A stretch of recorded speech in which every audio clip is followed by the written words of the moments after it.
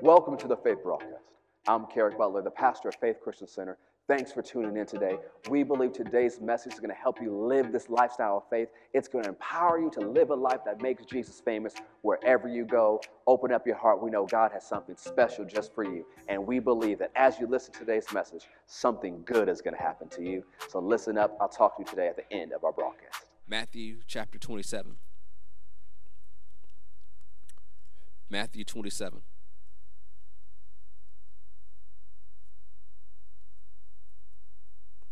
We're going to start at verse 45.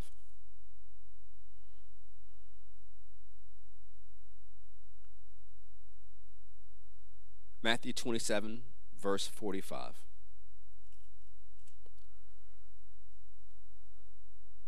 Now from the 6th hour there was darkness over all the land, unto the 9th hour. And about the 9th hour Jesus cried with a loud voice, saying, Eli, Eli, lama sabachthani? That is to say, my God, why hast thou forsaken me? Some of them that stood by, when they heard him say that, they said, this man calls for Elijah. And so notice the spiritual reception of the people by him. They weren't even sure what he was saying. He's calling out to God. They think he's calling for Elijah. And immediately one of them ran and took a sponge and filled it with vinegar and put it on the reed and gave him to drink. And the rest said, well, leave him alone. Let's see whether Elijah will come and save him. Now, I want to draw our attention to what Jesus said here. Eli, Eli, lama sabachthani? My God, why hast thou forsaken me? Because when you just read it like that, you think, man, Jesus is suffering on the cross, and he is. He's saying God has forsaken him, God has turned his back on him, and God did turn his back on Jesus, so he'd never have to turn his back on you. But when we just look at it this way, we see one level of what Jesus went through. But to understand more of what was happening at that moment, you have to understand Jesus was quoting a psalm. While he was on the cross, in the last hours before his death, before he's raised from the dead 3 days later, he's standing on the word. Now, see, Jesus is our example in everything. But imagine what he was going through. Imagine the sin of the entire world poured out on him. Imagine the sickness and disease of the entire world poured out on him. The depression and the depravity of the entire world poured out on him. Suffering there on the cross. After the beating he's going through, he's on the cross suffocating. And as he's going through this horrible, horrendous time that we can hardly imagine, that we can barely comprehend, that we could barely think about, he's standing on the word. And that has to be some consolation and encouragement to us, that no matter what we go through, as we stand on the word, the end will always be victory. Yes, it may be unpleasant. Yes, it may be horrible. Yes, we may go through a lot. But as we stand on the word, we know the end of the story. Just like we may sing songs about when Sunday comes. But the thing is, we know Sunday is coming. We know there is victory on the other side. So in the meantime, we stand on the word of God, expecting God to keep his end of our covenant. So let's see what Jesus was saying, because Eli, Eli, lama sabachthani? My God, why hast thou forsaken me? Is only the first verse. And when you read through the psalm, you'll see other things that happened to and what's happening to Jesus. So go with me to Psalm 22. Psalm 22.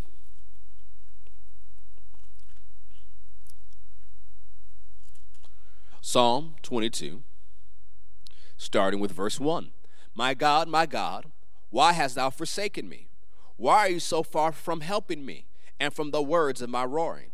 O my God, I cry in the daytime, but you hear not, and in the night season am not silent. But you are holy, O thou that inhabitest the praises of Israel. Our fathers trusted in you. They trusted, and you did deliver them. They cried unto you, and were delivered. They trusted in you, and were not confounded. But I am a worm, and no man, a reproach of men, and despised of the people.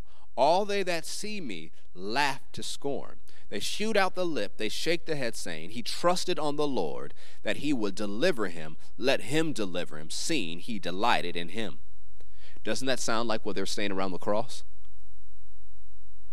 But you are he that took me out of the womb, and did make me hope when I was upon my mother's breast. I was cast upon you from the womb. You are my God from my mother's belly.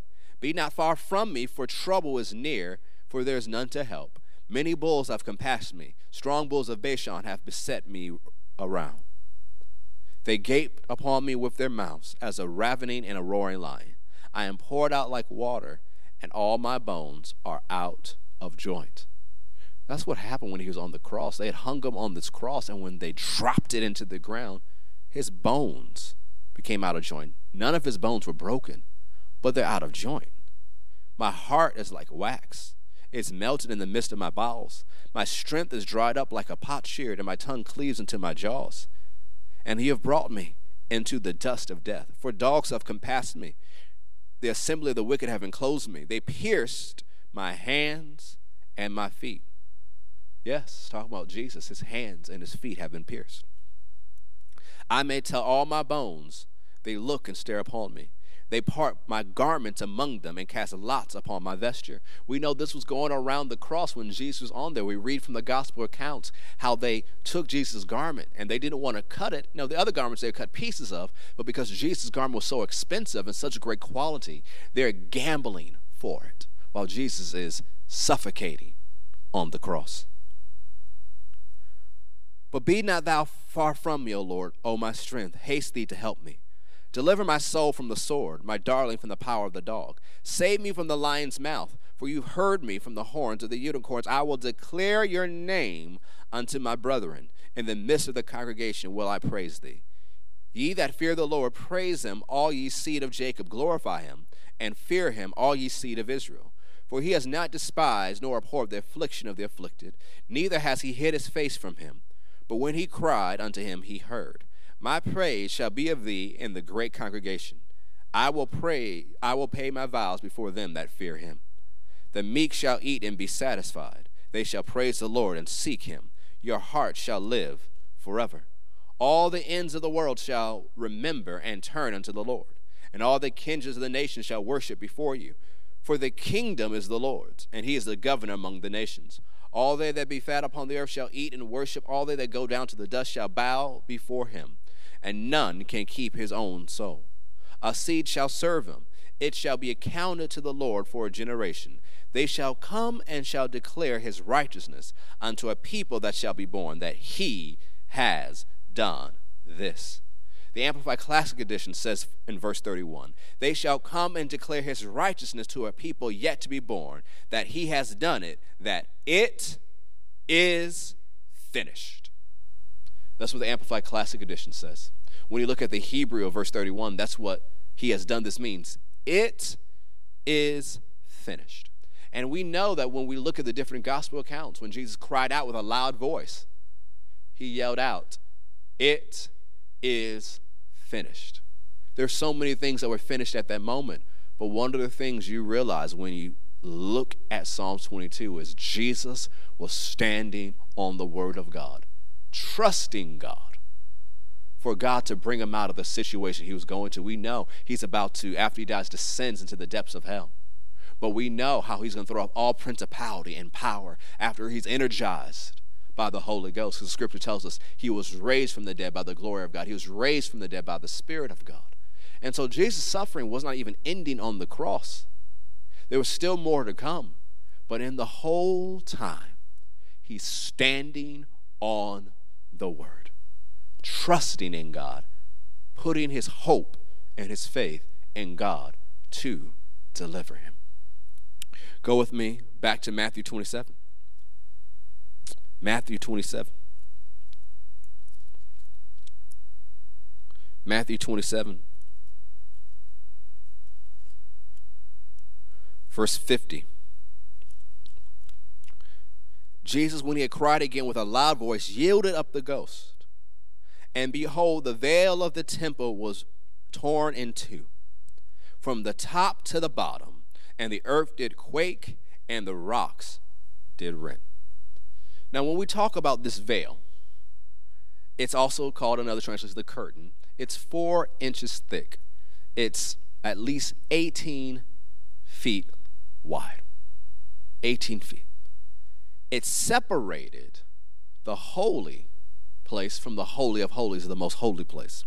Exodus 26, 31 through 33 talk about this veil or this curtain. I'm going to read it to you from the New Living Translation. It's for the inside of the tabernacle. Make a special curtain of finely woven linen, decorated with blue, purple, and scarlet thread, and with skillfully embroidered cherubim. Hang this curtain on gold hooks attached to 4 posts of acacia wood. Overlay the posts with gold and set them in 4 silver bases. Hang the inner curtain from the clasps and put the Ark of the Covenant in the room behind it. This curtain will separate the holy place from the most holy place. So at the moment of Jesus' death, we see there's an earthquake, but also the veil that separated the holy place from the most holy place is torn in 2. I want to read you something. Go with me to Hebrews chapter 6. Hebrews chapter 6. Because this is very important, not just for Good Friday, but for our everyday life. Realizing the veil that kept us from the Holy of Holies, from the most holy place, has been torn in 2. Hebrews chapter 6, verse 18, we'll read it once again from the New Living Translation. It says, so God has given both his promise and his oath. These 2 things are unchangeable because it is impossible for God to lie. Therefore, we who have fled to him for refuge can have great confidence as we hold to the hope that lies before us. This hope is a strong and trustworthy anchor for our souls. It leads us through the curtain into God's inner sanctuary. Jesus has already gone in there for us. He has become our eternal high priest in the order of Melchizedek. Now, when we think about this, before we talk more about the veil, it says Jesus is a priest after the order of Melchizedek. Well, who is Melchizedek? Go with me quickly to Genesis 14. Genesis 14. And give you some backdrop here. In Genesis 14, some of us are familiar with the story when Abraham and those trained in his house and those he was in league with went to war and took on the baddest army of the day and took them out in nighttime warfare. It was an impossible situation. We'll see even here that God had given him the victory. And so after the victory, and the kings are gathering again, when you look at verse 18 of Genesis 14, it says, and Melchizedek, king of Salem, brought forth bread and wine. Notice these bread and wine, these are covenant elements. And he was the priest of the Most High God. And he blessed him and said, blessed be Abram of the Most High God, possessor of heaven and earth, and blessed be the Most High God, which has delivered your enemies into your hand. Or in other words, he gave you the victory. And Abraham gave him tithes of all. So one of the things I want you to see about Melchizedek, this ministry of a high priest, he's the king of Jerusalem, and he's the high priest of God. He came to Abraham. Abraham did not come to him. Melchizedek came to him. And Melchizedek came before him bringing covenant elements. He brought him the covenant elements and he blessed him. Abraham received the blessing, received the covenant elements, and then paid tithes. So this is an example of the high priestly ministry of Jesus that we're a part of today, that Jesus came to us. He brought us the covenant elements. He is the one when we tithe, we pay tithes too. We receive from him, from his high priestly ministry. And so one of the things we see this example of Melchizedek bringing the bread and the wine, we see Jesus doing this symbolically and physically. Go with me to Matthew 26. Matthew 26, setting up where I want to end tonight and going on Sunday. Matthew 26.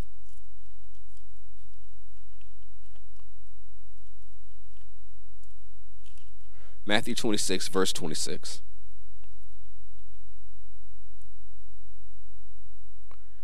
And as they were eating, Jesus took bread and blessed it and brake it and gave it to the disciples and said, take, eat, this is my body.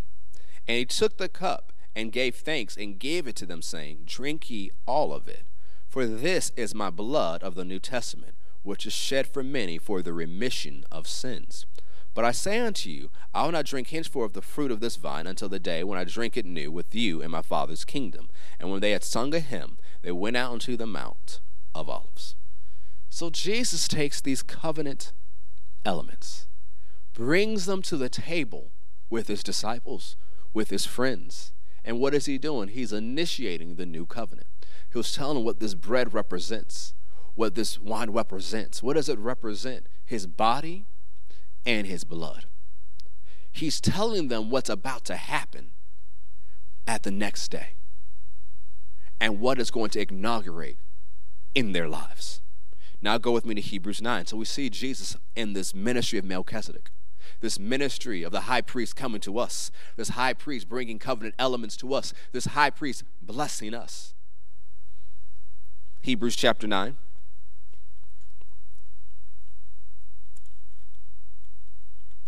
Hebrews chapter 9.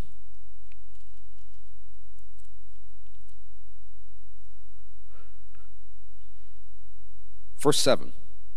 Hebrews chapter 9, verse 7.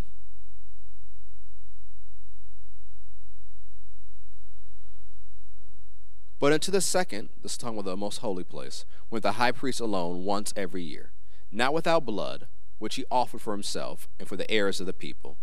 The Holy Ghost, this signifying that the way into the holiest of all was not yet made, while as the first tabernacle was yet standing, which was a figure for the time then present, in which were offered both the gifts and sacrifices that could not make him that did the service perfect as pertaining to the conscience, which stood only in meats and drinks and divers washings and carnal ordinances, imposed on them until the time of reformation. But Christ, being come a high priest of good things to come, by a greater, more perfect tabernacle, not made with hands, that is to say, not of this building, neither by the blood of goats and calves, but by his own blood, he entered in once into the holy place, having obtained eternal redemption for us. Let's skip down to verse 19 for the sake of time. For when Moses had spoken every precept to all the people according to the law, he took the blood of the calves and of the goats, and with water and scarlet wool and hyssop, and sprinkled both the book and all the people, saying, This is the blood of the testament which God has enjoined unto you. Moreover, he sprinkled with blood both the tabernacle and all the vessels of the ministry.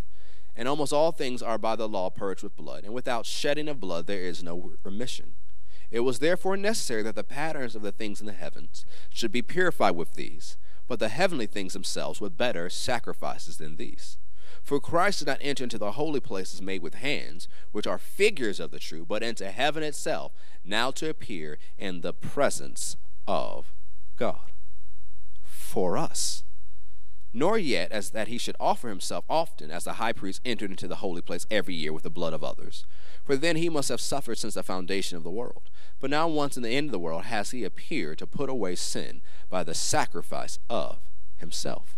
So what did Jesus do with his blood? One of the things you'll remember him saying to Mary after his resurrection is this: don't hold on to me, don't grab on to me, because I haven't ascended to the holy place. What was he doing? Offering his blood. Now, one of the things you see about the tabernacle and the temple of the Old Testament under the Old Covenant, it says it was a shadow or a pattern of what was in heaven. Well, how did they know what to build was in heaven? Moses, when he was on the mountain, saw into heaven, and God showed him what to build. So Jesus, after his resurrection, presented his blood upon the mercy seat of heaven for the remission of our sins.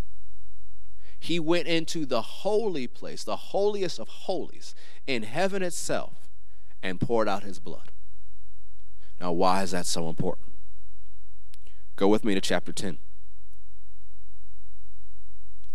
Chapter 10, verse 12. But this man, Jesus, after he had offered one sacrifice for sins forever, sat down on the right hand of God, from henceforth expecting till his enemies be made his footstool. And for by one offering he has perfected forever them that are sanctified, whereof the Holy Ghost also is a witness to us. For after that he had said before, This is the covenant that I will make with them after those days, saith the Lord, I will put my laws into their hearts, and in their minds will I write them, and their sins and iniquities will I remember no more. Now where remission of these is, there's no more offering for sin. Having therefore, brethren, boldness to enter into the holiest by the blood of Jesus, by a new and living way which he has consecrated for us through the veil, that is to say, his flesh, and having a high priest over the house of God, let us draw near with a true heart in full assurance of faith, having our hearts sprinkled from an evil conscience and our bodies washed with pure water. Said all this to say this. When Jesus died, the veil on earth was torn, showing us that the way into the holy place was available. Jesus himself ascended into heaven, poured out his blood, so that we have direct access to the Father. In the old days, under the old covenant, only the high priest can go to the Holy of Holies once a year. And he had to make sure he did everything right so that he could survive. The rest of the people, the rest of the priests, were still in the holy place. And other people were just in some of the inner courts and the outer courts. And then there are other people outside of those courts. And so there were levels of access people had depending on who they were. But Jesus, through his sacrifice, Jesus, through his suffering, Jesus, through the shedding of his blood, tore the veil forever. So you don't have to go through someone to get to God. You can go to God yourself. There's no more veil between you and God. That's why Hebrews 4:16 says, boldly come to the throne of grace to receive grace, mercy, and help in your time of need. You don't have to wait till Sunday. You don't have to wait till Sunday comes. You can walk in and get whatever you need from God right now. It doesn't have to be in your morning time of prayer. It's any time you need to get into the presence of God, you can go into the presence of God because Jesus made a way. And you're not supposed to tiptoe in. You're supposed to go in boldly because you belong there. The blood of Jesus made a highway for you to get to God. I'll say that again. The blood of Jesus made a highway for you to God. And there's nothing from God keeping you from getting close to him. He tore the veil. The blood made the way. It made and reserved a place for you. It says Jesus seated at the right hand of the Father. And you read Ephesians, we're seated in Christ Jesus at the Father's right hand. So not only do you have access to the Father, you have a seat next to him because of the blood of Jesus. And because of these things, we have to stop acting like there's a veil. Too many Christians, born again, Holy Ghost filled, word taught Christians act like there is a veil between them and God. And say, well, it's so hard for me to experience God. And it's because I didn't do this. I didn't pray enough this week. I didn't read the word enough this week. I did this. It's so hard for me to get to God. Stop that. There's no more veil. Go ahead and put that in the chat. Say, there's no more veil. God is not keeping himself away from you. He opened the door so that whoever wants to can come. It said, let us draw near. So now that God has done all the hard part, it's our job to draw near. You know, it says elsewhere in the scripture in the New Testament, draw near to God and he'll draw near to you. See, you are experiencing as much of God as you want to. I'll say that again. You are experiencing as much of God as you want to. Because the ball's now in your court. How much you want to experience of him is up to you. He's done everything available. He's not far from you. Those of you who are believers, who are born again, he lives on the inside of you. So what do you need to do? Draw near. How do you draw near? With your worship, with your praise, with the words of your mouth, with spiritual sacrifices. What are spiritual sacrifices? We see them in the Word of God. It's doing good. It's being a blessing to others. It's serving. It's doing what God has called you to do. Doing these things, you're drawing near to God. And so you should have an expectation of experiencing him in your everyday life. Yes, we call our experiences because we want you to experience God. We want you to experience his word, experience his presence, experience his love. But it's to get you in the mindset that you can experience God every single day of your life. He said he is with you. He'll never leave you nor forsake you.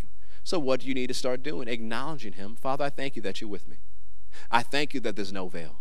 I thank you that I can boldly come to the throne of grace right now and receive grace and mercy and help in my time of need. I thank you that I can take my place seated at your right hand in heavenly places because the blood has made a way for me. Yes, the blood has washed away all your sins. And that's a lot of times what we focus on today. But today my message to you is to remember the blood tore the veil. God is not keeping himself at a distance from you. God didn't say you have to stay in the outer courts. I don't care what your background is. I don't care what you've done. I don't care what your history is. There's no more veil. You can get to as close to God as you want to. And he is so wonderful. He is so good. He is so kind. He is so faithful. He is so consistent. Why wouldn't you want to get as close as possible and make it your lifetime journey to draw near to him? The scripture also tells us that in his presence is fullness of joy and pleasures forevermore. So as you seek him, you get everything else. Didn't you say, seek ye first the kingdom of God and all these things will be added to you? So with him is everything you need. And some of you have counted yourself unworthy of receiving the blessings of God because of mistakes you made. And so you live like you're in the outer courts when God has opened the door for you to receive everything. Remember, Jesus is a priest after the order of Melchizedek, the priest who came to you and blessed you. You have the same type of priest. Jesus has come to you to bless you. And it even says in Acts chapter 3, how God sent Jesus to bless you. And where does the blessing begin? And turning you away from your sins. God loves you. God wants you to be blessed more than you want to be blessed. You have to see that the first communion, the first Lord's table instituted, was on the Passover, which had the backdrop of them coming out of Egypt, them being delivered and walking into a great victory. That they've had 400 years of setback, but they're about to walk into the greatest comeback that they had ever imagined or experienced. And a lot of times we say, well, one day this will be better. One day my life will get better. One day I'm just waiting for my season. I'm just waiting for my time. I'm telling you, your time is now. Because even if you are in a tough season and you're hanging on to the word, because you have access to God, you can go to him and get whatever you need in this season. See, we looked at this a little bit on Faith in the Morning this week when Jesus was talking to Mary and Martha. And Jesus said, your brother will rise again. And they said, but yes, I know he will rise at the last day, at the day of resurrection. And Jesus said, I am the resurrection and the life. Didn't he say that? Too often, we put something on a future day that we can receive now by faith in Jesus. So I want to challenge your mind for a second. What have you put out to a future day that you can receive now if you put your faith in Jesus? What have you said, one day this will happen, one day this will turn it around, one day Jesus will fix it, when you can actually receive that now? There's no more veil. What's keeping you from receiving God's best today? There's no more veil.